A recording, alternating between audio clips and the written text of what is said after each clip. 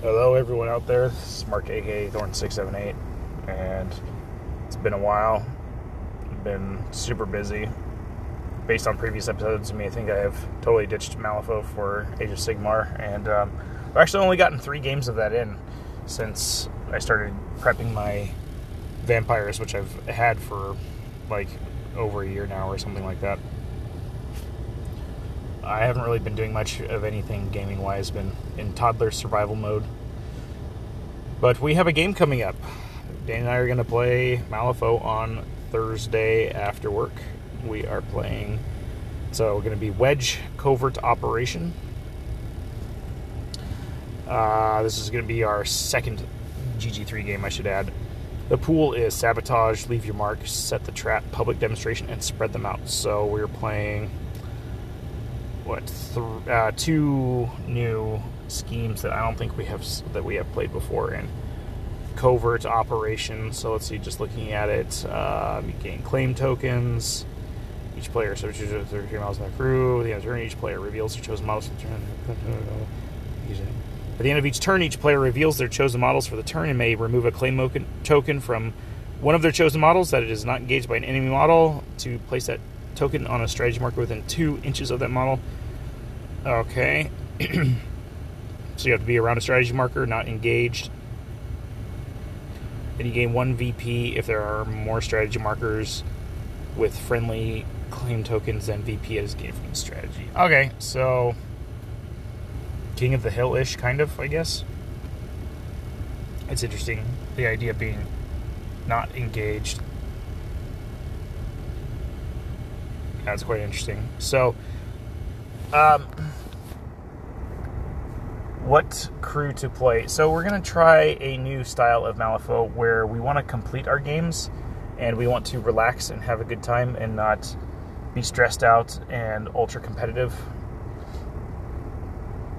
So I'm going to be playing Rezzers exclusively, at least for a while, because I feel like their crews are just simple. The crew that I know the most that I could probably fast play the best with would probably be Titanium, but I feel like I want to move on to a different faction. Back to my original faction, actually.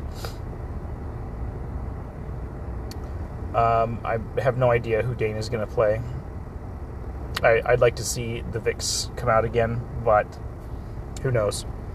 And regarding my crew choice, I'm looking at either Seamus or Von Stuck at this point. Practicality-wise, I should probably just play Von Stuck because it's a simple crew to pilot that is very flexible, can pretty much play into any pool.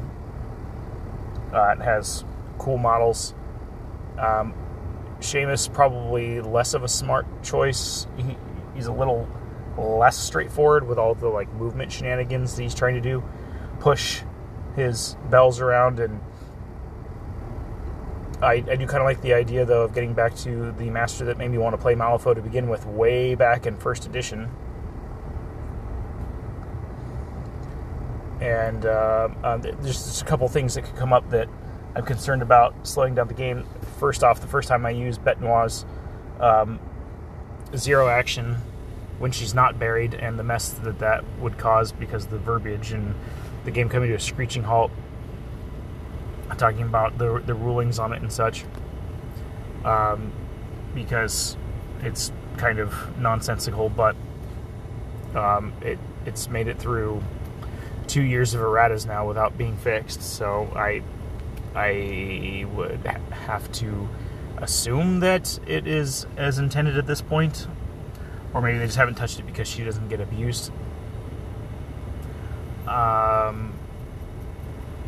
Seamus's crew seems really interesting in that you have all this distracted that you're trying to put out, and you have all this movement shenanigans, which is my forte.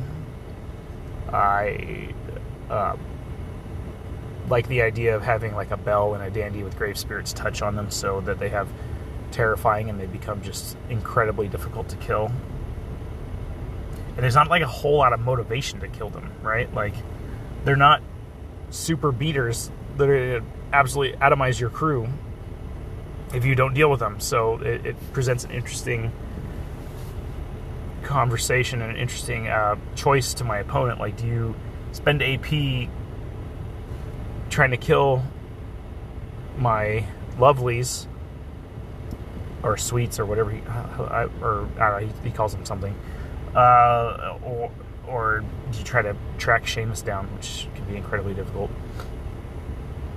Seamus is one of the true 4 AP masters in the game, because Cause for Celebration has 0 action. Just straight up lets him take an action, and if he removes a corpse marker, he can flintlock again.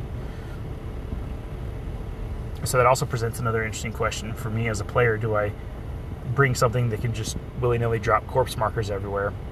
The problem with that being the models that usually do that are not great, such as the Restless Spirit, which would be an out of keyword higher, so it would cost 5, or the Grave Robber, which costs 6. At least with the Grave Robber, you can heal, but you can heal undead only. So Seamus is kind of hanging out in the wind if he gets into trouble. Alternatively, a bone pile. They're not dropping corpses, and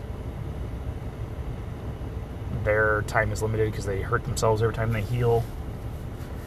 Am I really going to be needing that much healing? Because if I do have Grave Spirits touch out, there's some there, and I believe that the errated Madame Sybil, or Sibel, whatever, I believe that she pulses out heals.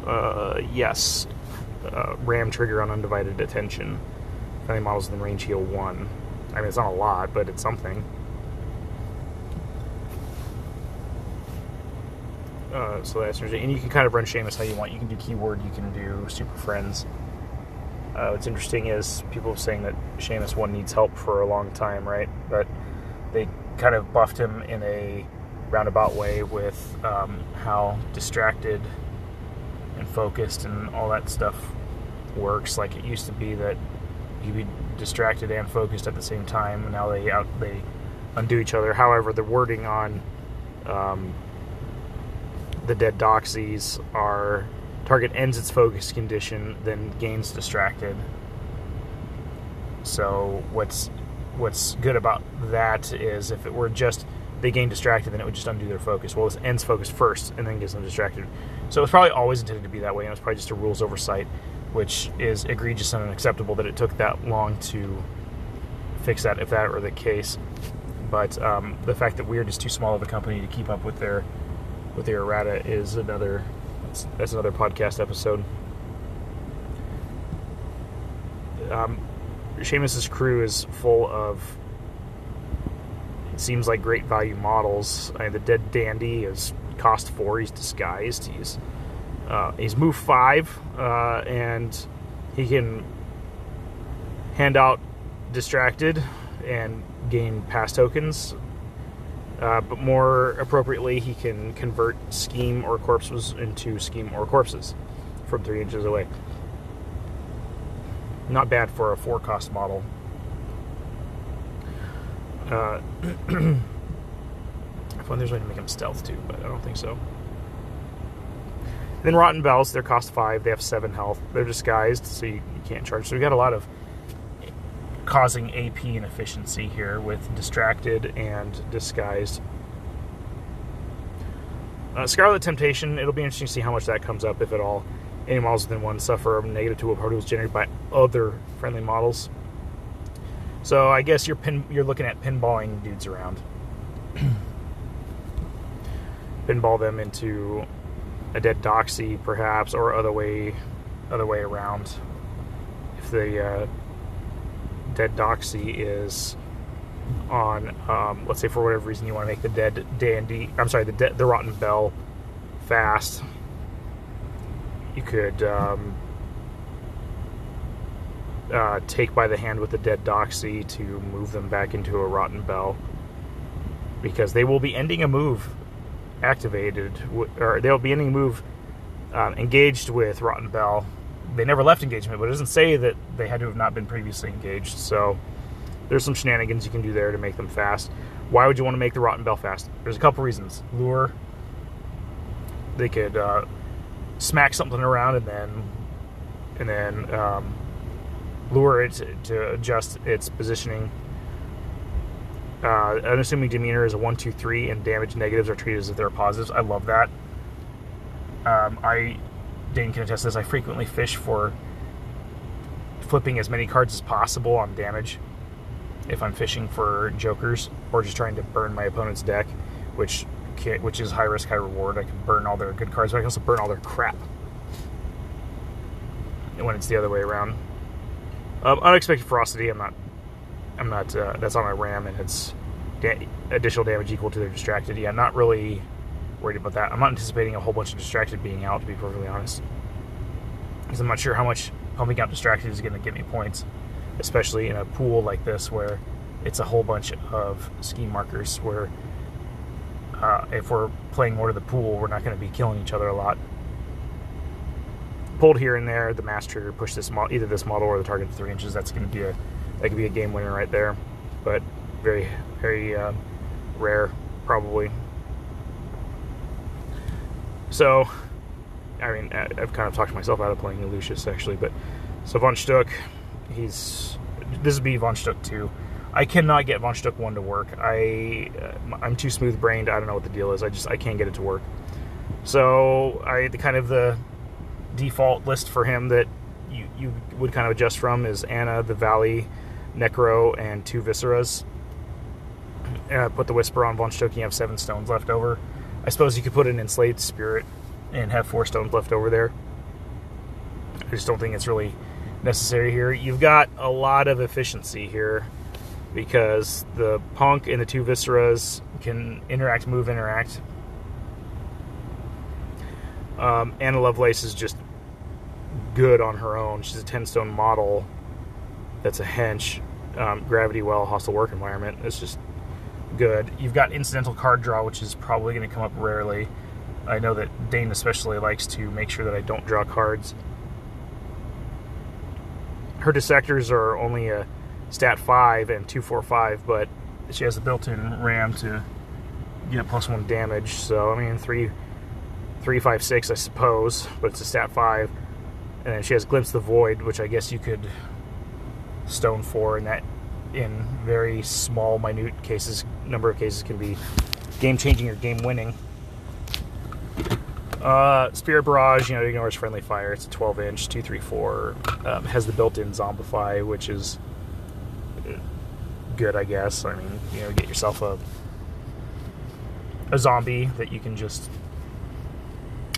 detonate. That's why it's good, because you can detonate it, because her 0 action is a remote detonator. So 18 inches ignores line of sight. Push target, that's friendly undead only. Push the target up to 3 inches. Models within 2 pulse must pass the target number 13 move duel or suffer 3 damage and gain injured 1.